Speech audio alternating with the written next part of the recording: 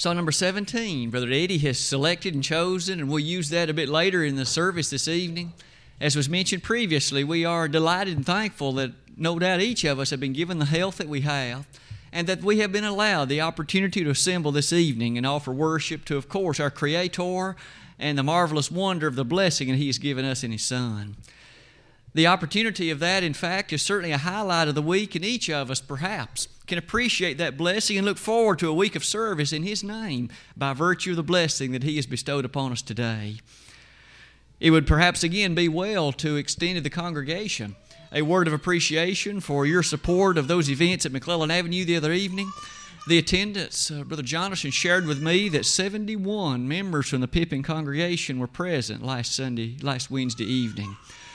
That, of course, not only devotes most importantly to your desire to assemble to worship, not as if the particular place it seems to matter, it's just that you love the Lord in that way, and that is exceedingly commendable.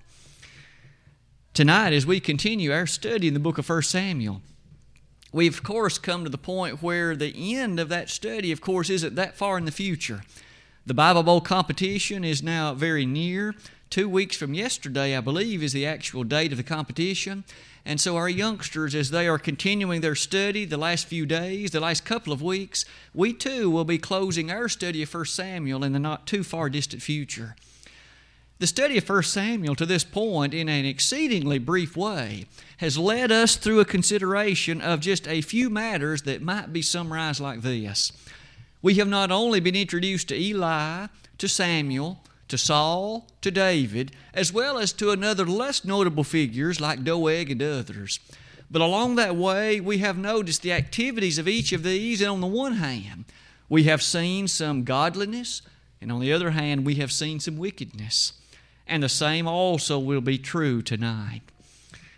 On the last occasion, we had in fact concluded chapter 19 in that series of studies, and that brings us really to where we're ready to begin our study this evening. Goliath has now been defeated, chapter number 17. In chapter number 18, we again rather quickly noted the success and the friendship that developed between Jonathan and David. In chapter 19, in preparation for tonight, we noticed the jealousy of Saul had reached epic proportions. He had begun to eye David. He had begun to desire him to be dead. And with that, chapter number 20 opens before us tonight. As always, at least the approach that I have taken, I'd like us to consider briefly the historical sketch that's found in these 3 chapters, 20, 21, and 22, and then we'll devote the remainder of the evening to at least a few lessons that you and I might be able to consider from them. As the last lesson ended, you'll notice that jealousy had driven Saul to pursue David, and in that pursuit we notice the evil actions and all that went with it had led David to flee for his own life, and he ultimately had came to where Samuel was. As all of that took place, the curtain of chapter number 20 opens in the following fashion. David, as he had met with Jonathan, we notice that there was already a sincere, distinct feeling within Jonathan that maybe things were not quite as bad as David perceived them to be. Maybe Jonathan would be able to persuade his father. Maybe he would be able to convince him. Maybe he would actually find that matters were not as filled with hate toward David as had been previously considered. And so it was that in a time of discussion, the two of them agreed on the following plan of action. Jonathan was supposed to, in essence, examine the nature of his father's beliefs. He was to find out by way of conversation how Saul actually felt toward David and whether or not there might be hope for some kind of at least meager, peaceful existence between them. Once he found out what that was to be, he was to notify David secretly of it by using a boy and 3 arrows. Depending on how those arrows in fact landed in the field, David was to be able to conclude whether or not he would be able to return in safety to the palace and to the confines of Saul, or whether he would in fact need to flee for safety of his own life. As the particular conversation developed, Jonathan in fact did speak with his father, but the conversation did not go well. In fact, it went in such a terribly bad fashion that Saul became angry. He, in fact, became furious with his son. He couldn't believe that his son Jonathan was going to forfeit his own right to the throne by, in fact, maintaining a friendship with David. As the events of that conversation developed, in fact, Saul even tried to take the life of his own son. We have seen earlier that he threw a spear not once but twice at David. He also threw a spear at his own son Jonathan.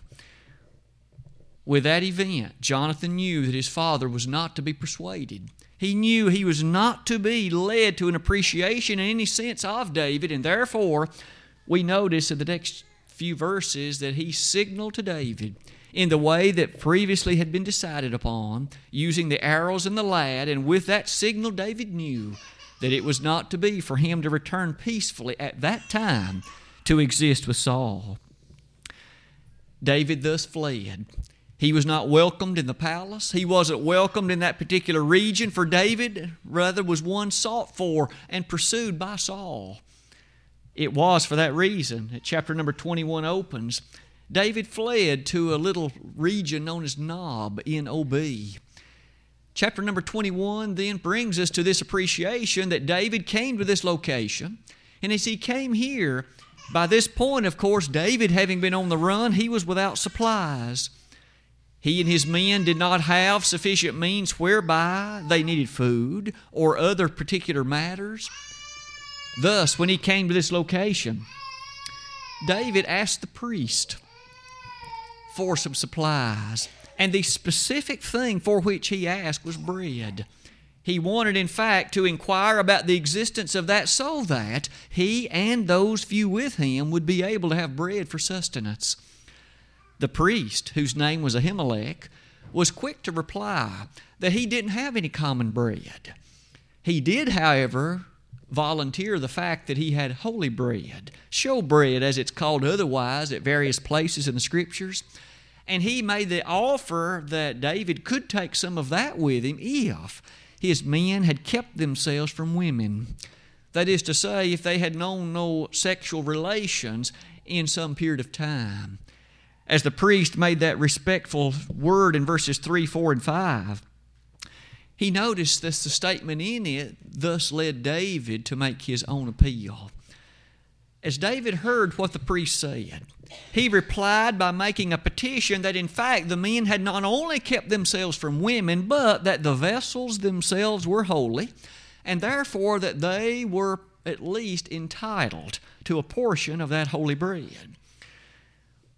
The priest apparently was persuaded, at least in some sense, by that, and thus he gave to David some of that showbread, and not only that, but also gave him the sword of Goliath that had been maintained there ever since the defeat of Goliath. With that, we notice that chapter 21 rather rapidly closes with the following interesting episode.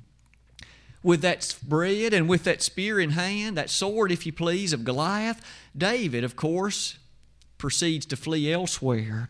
And in verses 10 through 15, he came to a Philistine region known as Gath. That was one of the 5 major Philistine cities, and as David came to this location, he was recognized.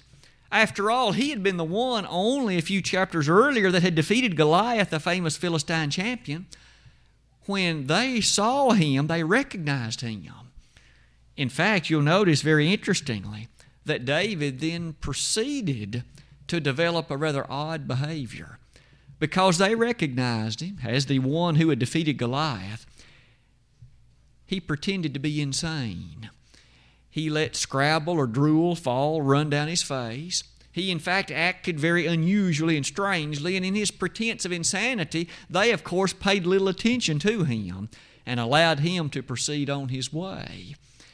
You'll notice as chapter number 22 opens, after his rather brief stay, it would seem, in Gath, that does bring us to the following statements at the top of this slide. David fled to a region wherein was a cave, and this was Adullam. And as chapter 22 opens, a rather remarkable set of events transpired.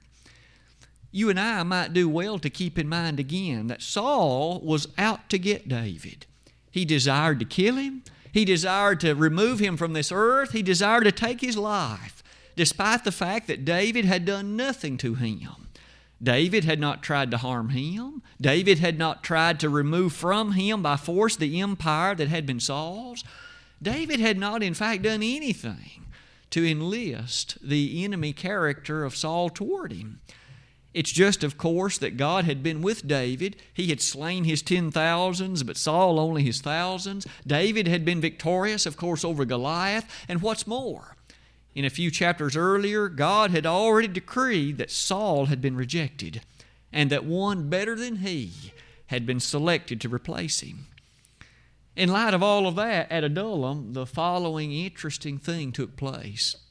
We notice that many began to come to be with David. I say many. These were especial ones who were downtrodden, those that were outcast, those that were overlooked, somewhat the ones less characteristic. In that regard, the more uncomely ones were the ones that were attracted to David. And so it was that as this chapter opened, they came to support and to be with him. You'll notice that one of the next statements, David even had concern for the well-being of his own parents. And so he urged them and in fact conveyed them to Moab, wherein they might dwell in safety in that distant location. It is interesting that beginning in verse number 9, information was conveyed to Saul. Information that David had been at Nob. Remember, in the last chapter, chapter 21, we learned that there was where Ahimelech had been. There is where David had been given the sword of Goliath. There is where he had been given the showbread. But remember, on that occasion, there was someone else there that witnessed that transaction involving the showbread and also witnessed the other things. This person who happened to witness it was an Edomite named Doeg. He was apparently somewhat loyal to Saul's cause, and the time came here in chapter 22, he conveyed to Saul that I have seen David at Nob. And not only that, the priests there actually sustained him. They encouraged him and provided him with supplies. Upon hearing that news, Saul then had all the priests, especially Ahimelech, brought from Nob to the capital city, and there he questioned him. He inquired of him. He asked if those things were so. Was David there? Did you supply him with matters? Did you, in fact, encourage him in ways? And we might take interest that the priest, in fact, agreed that David had been there. Things had been supported. The things were done that had been told to Saul. Needless to say, Saul was angry. He was furious because he read into that this group of priests and this group of people at Nob were loyal to David and thus were guilty of conspiracy against him. Because of that, his decision was that they needed to be slain. At this point, he gave commandment to his officers to kill all those priests, and there were 85 of them gathered. Those men were unwilling to do it. However, Saul would not relent and would not change his mind, and so it was that he, in fact, told Doeg, who was there, "You do it." On that occasion, Doeg took the liberty, shall we say, of, in fact, slaying and putting to death 85 of the priests of Nob.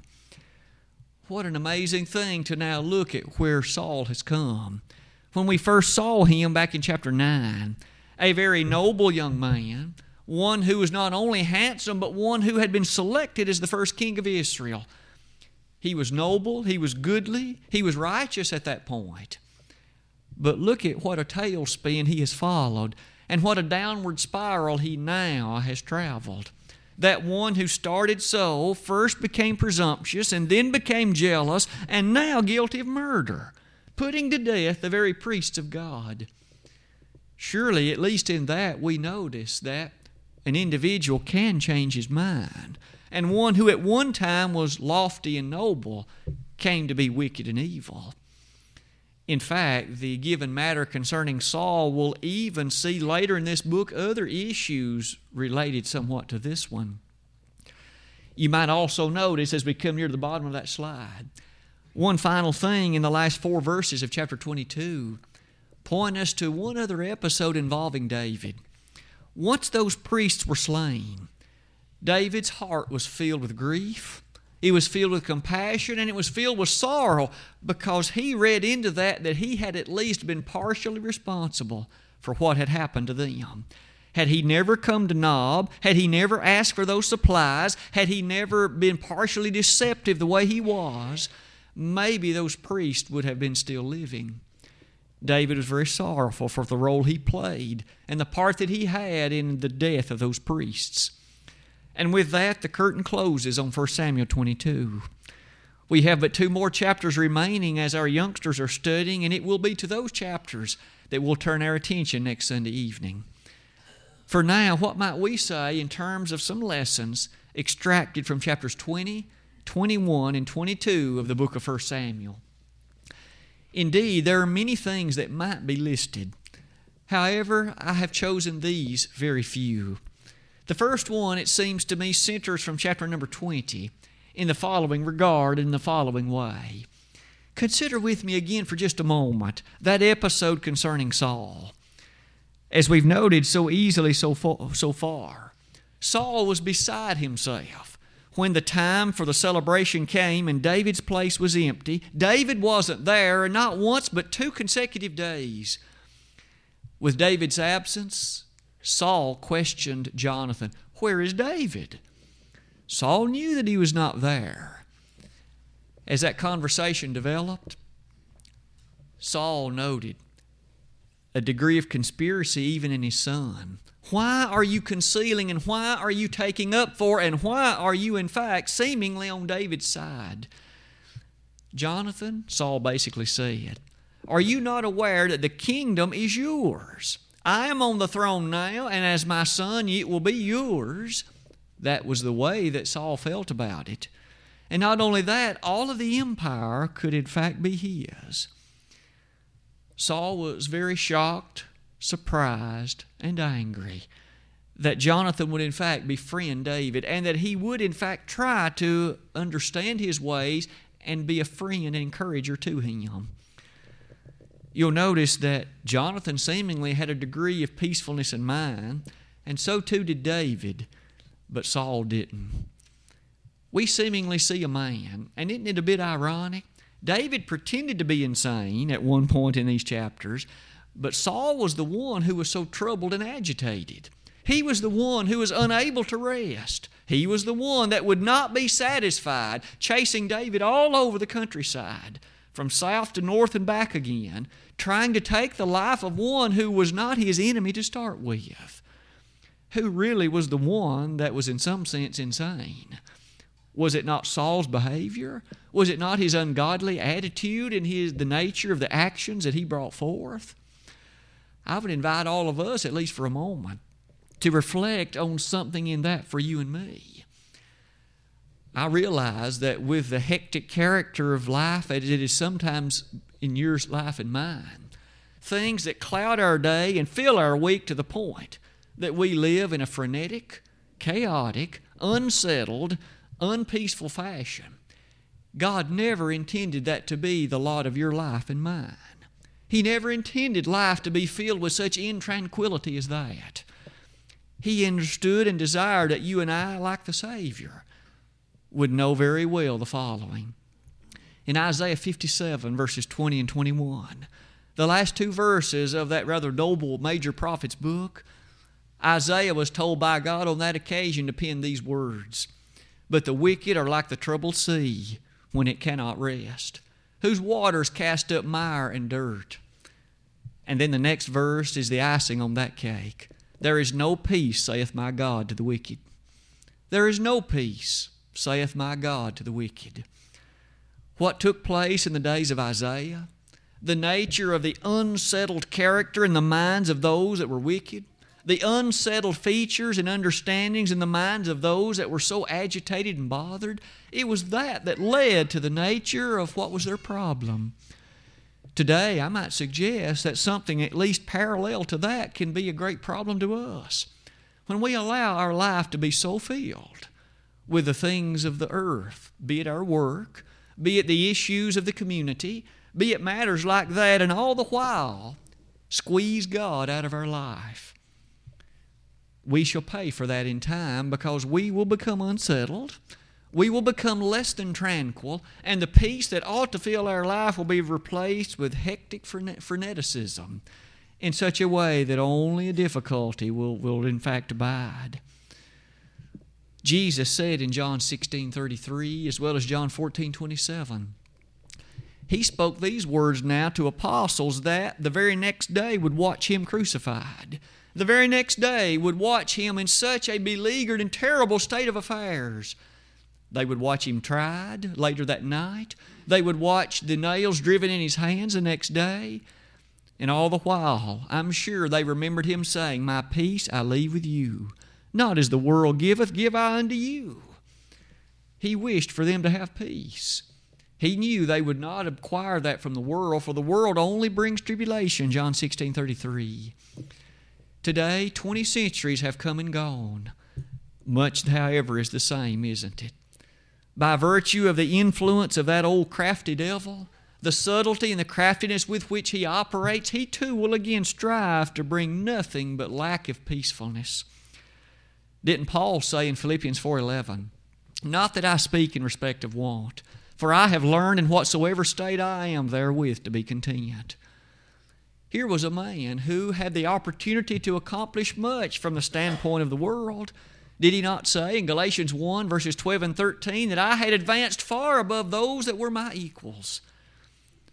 However, Paul chose to relinquish all of that and simply be an humble servant of the Lord, dedicated to the peacefulness that only God could offer. He said, did he not, in Philippians 3, verses 11 through 13, in particular nature, that he had left what was behind and he pressed forward to what was ahead. What was it he was reaching for? I press toward the mark for the prize of the high calling of God in Christ Jesus. The particular statement of verse 14 of that same chapter. You'll notice that among other verses I've asked you to consider, we have, of course, the opportunity to recall time and again that the closing chapter of the Hebrew letter put it like this, I will not leave thee nor forsake thee. The Lord had made statements like that to His apostles shortly before His ascension to glory in Matthew 28, verses 19 and 20. But we notice here that statement of promise is echoed through the centuries for all of those that would be His faithful believers and followers. I, He said, will never leave thee nor forsake thee. And yet this is the same one who, while the storm was raging in Mark the 4th chapter, He was asleep on a pillow. What kind of peace is there in that? You and I often see a world so filled with what is stormy, what is so often difficult and hard on the nerves. But yet, if our faith is in the hollow of the hand who can well take care of all of it, can you and I not also appreciate the faithfulness, the comfort, and the ease that can be ours? Surely what a great comfort there is in that remarkable nature of peace of mind. You'll notice one final thought. Even as death comes our way. And it would seem that the very truths which we studied this morning are the highlights of this consideration. Knowing that death is a transition into that area of paradise for those that are the faithful followers of God. We do see in Revelation 14:13, Blessed are the dead which die in the Lord from henceforth. Yea, saith the Spirit, that they may rest from their labors, and their works do follow them. Blessedness in death, that's what the inspired writer penned. You and I can take great comfort in that and use the episode of 1 Samuel 20 as a feature to help us remember that that's important for us today too. Perhaps another lesson takes us to chapter 21. That scenario involving the holy bread, that hallowed bread that we have discussed previously this evening. It was interesting, wasn't it, that here David came without supplies, without the necessary matters, on the run from Saul. Here was a man in dire straits, simply hopeful for some help. The priest, however, didn't have any common bread. All he had at hand was the hallowed bread. He gave some of it to David. You'll notice at the bottom of this slide, as Ahimelech gave that to David, this has in fact been an issue that has been a matter of discussion for many, many years. What took place on this occasion and what was involved as the priest gave that bread to David? Was it lawful for David to take that bread? Was it lawful for the priest to give it to him? Was this something that was in accordance to the law of Moses? Was it right for David to have it? We might also ask, what are some other lessons that are involved in the nature of this holy bread and the scene that developed on this occasion? It is in all of that. We notice that the scenario of Leviticus 24 is what plays out before us here. I've highlighted that at the top of this particular slide. In Leviticus 24, beginning in verse 5, we find on that occasion the instructions to the priests as it related to the showbread or to the holy bread. We recall that those instructions were highlighted in ways like this. This particular showbread, we remember, was to be in 2 rows, each containing 6 loaves, and it was placed on that table of showbread, which was in the holy place of the tabernacle. It was to remain there for 7 days, but it was to be changed every Sabbath. On that Sabbath, the priest was to take that bread that had been there for the previous week and replace it with new bread, fresh bread, if you please. We might at this point take note that that old bread, the one that just had served as the showbread, was to then be taken. And Leviticus 24 expresses it that the priests were to eat it in the holy place. We notice in light of that leads us to these conclusions. The priest, we might remember, on this occasion had said to David, "You may take it if your men have kept themselves from women, if they were, in fact, such that they had not participated in that sexual kind of activity, but had, in fact, remained clean, at least in that regard." And in that way, that was his only condition that he had placed on this showbread. At this point, might we ask the following? Again, the question, was it lawful for David to take it? Was it lawful for the priest to give it to him? Perhaps the Lord has something to say on this matter, for this episode is recounted not once but twice in the New Testament. As we look, for instance, at Matthew the 12th chapter, we find Jesus, in fact, recalling this episode. Maybe in light of the words of the Son of God, he would shed a tremendous light upon that which took place here. We find not only in Matthew 12, but also in Mark the 4th chapter, the same kind of events, Mark the 2nd chapter, the same kind of event is therein recorded. As we look at what the Lord stated, he made it rather abundantly clear. It was not lawful for David to have it. Jesus, in fact, expressly said, which was not lawful. And thus, the Lord didn't make any pretenses or try to excuse the behavior of David. It was not lawful for David to have it. We, however, would not be too surprised at that thought because, again, in Leviticus 24, it had been said that the priests only were to partake of it, and only then in the location of the holy place. Notice that David was not of the tribe of Levi. David was of the tribe of Judah. Therefore, he was not a priest. He could not have been of the sons of Aaron. And we notice immediately then that it is not possible to excuse David's behavior on that account. One of the other things, though, that comes from that discussion is the Lord's usage of it.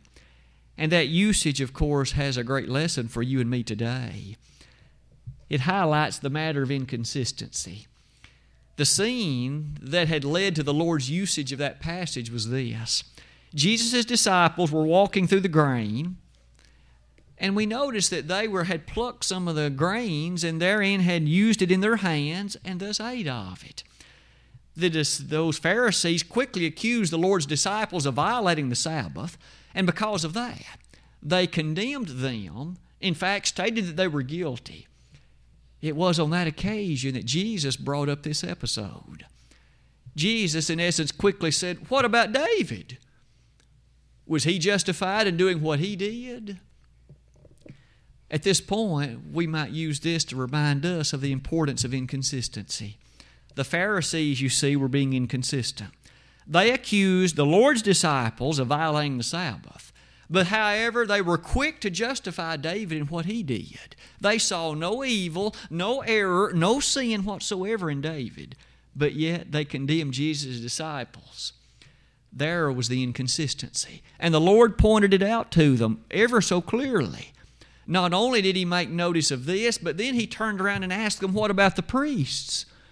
The Sabbath was the busiest day of the week for them. Do they not work on the Sabbath? And yet you condemn my disciples?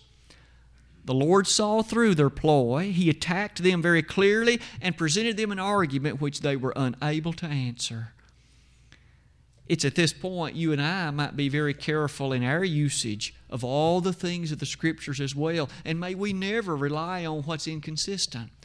For those whom we teach or those with whom we speak may see right through our inconsistency and thus ask us, well, why then do you do that? Or why do you support this while you condemn the other?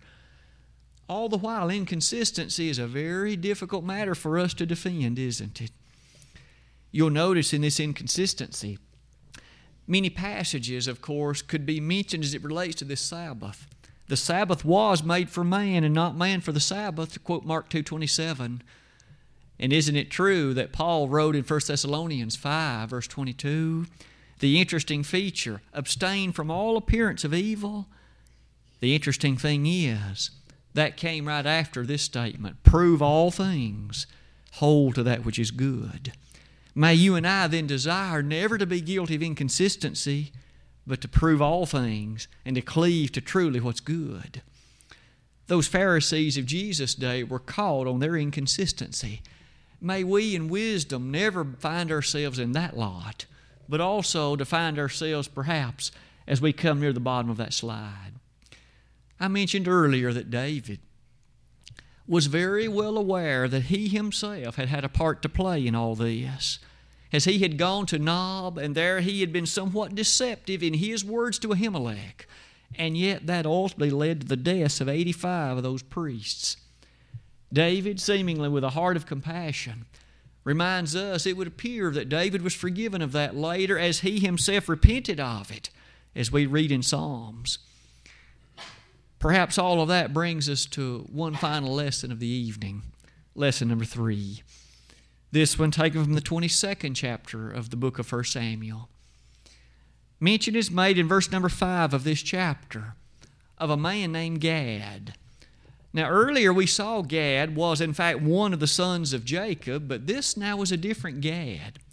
Several centuries intervened between those times. This particular Gad was a prophet. Verse number 5 says, and the prophet Gad said unto David, abide not in the hold, depart and get thee into the land of Judah. Then David departed and came into the forest of Hareth. Gad was one of those little-known individuals. We read about them every now and then on the landscape of the Old Testament. There were some well-known prophets like Isaiah and Jeremiah and Ezekiel and many of the others. But there were also some lesser-known individuals who have impacted in a dramatic way the history of this world. Think about the effect of individuals like Gad and Nathan. These individuals who, again, weren't mentioned all that often, but yet they impacted mightily the faithfulness of those who were members of the fold and family of God on that occasion. And of course, they had a critical part to play in making preparation for the ultimate feature of bringing into the world the greatest one of all, preserving a people, and through them, of course, the Christ would finally be born. These individuals, like Nathan and like Gad, did have a remarkable role to play. Notice the power inherent in their office, though they aren't mentioned much. Here we find Gad, who had the nerve to come before David and in some sense give him commandments. Later he will in fact rebuke David, the same man Gad. Think about the king, the highest position in civil authority on earth, and yet these prophets had the nerve and the gall to rebuke them, to call them on the carpet, if you please, and to give them direct commandments that you've erred, you've sinned, you have in fact become guilty. Perhaps that takes us back to chapter 8 of this same book. On that occasion, the people said, give us a king that we may be like the nations. God granted the request and allowed them to appoint a king. However, God sent the prophets to rebuke the kings. He sent the prophets to correct them and to let the people know that there is a prophet among the people. and that you are still subject to what God says and not merely to what the king decrees. Isn't it still true we ought to obey God rather than men, to quote Acts 5:29? These prophets in part remind us of the power and the wonder that went along with God's working among His people, because it was through the prophets that God in fact made known what His will was and the instructions that the people were to follow. It may be that there's no better place that's highlighted than in the first of the minor prophets, the prophet Hosea. In Hosea chapter 12, verse number 10, we read so clearly that God said that by my prophets I have given instruction to the people. God, in fact, spoke through those prophets. Isn't that what the Hebrew writer reminded us in Hebrews 1, beginning in verse 1? God, who at sundry times and in divers manners spake in time past unto the fathers by the prophets, hath in these last days spoken unto us by His Son. And with that, what a great way to conclude our lesson this evening. We, of course, live in a day when the greatest prophet of all has come. Jesus the Christ, the perfect Son of God. Tonight, as we've learned these brief lessons, we've seen one more time David is in dire straits, and on the run he has been. Chapters 23 and 24 will not change that much. We will find, though, that David does exemplify that peace of mind of which we've spoken, and he is able to, in fact, speak to his own servants about preserving Saul's life, the very one who has been trying to take his own. That no doubt took a great deal of mental stability. What about your peace of mind tonight? And what about the lessons of inconsistency we saw in the showbread? And finally, what about the lessons we've seen in chapter 22, the great work of the prophets of God? This evening, as you and I examine our own lives and our own selves, we are admonished ever to examine ourselves whether we be in the faith. 2 Corinthians 13, verse 5. What does the examination show in your life and in mine tonight? Are all things well, or is there a spiritual problem? The plan of salvation Christ Jesus came to set forth. He Himself taught about the need for belief in John 8:24. He Himself set forth the need for repentance in Luke 13:5. He Himself spoke of the requirement of confession in Matthew 10:32. And He Himself spoke about the need for baptism in Mark 16:16. We find the later New Testament writers echoed those same thoughts. Today, we hold high the same plan of salvation. Have you attended to that need in your life? Have you, in fact, given honest and humble submission to the requirements of all of that? If so, you know that your sins were washed away and you became a member of the body of Christ. Have you been faithful to that calling? That calling is a noble and high calling, Ephesians 4:1-3. If you haven't been noble to it, come back to your first love this very night. If we, in some one of those two ways, could be of assistance to you tonight, we'd be honored to assist. We'd be honored to help. All of eternity for you would be altered and changed at this very time. If we could help you tonight, won't you let us know in the way we could, and do so in haste while together we stand and while we sing.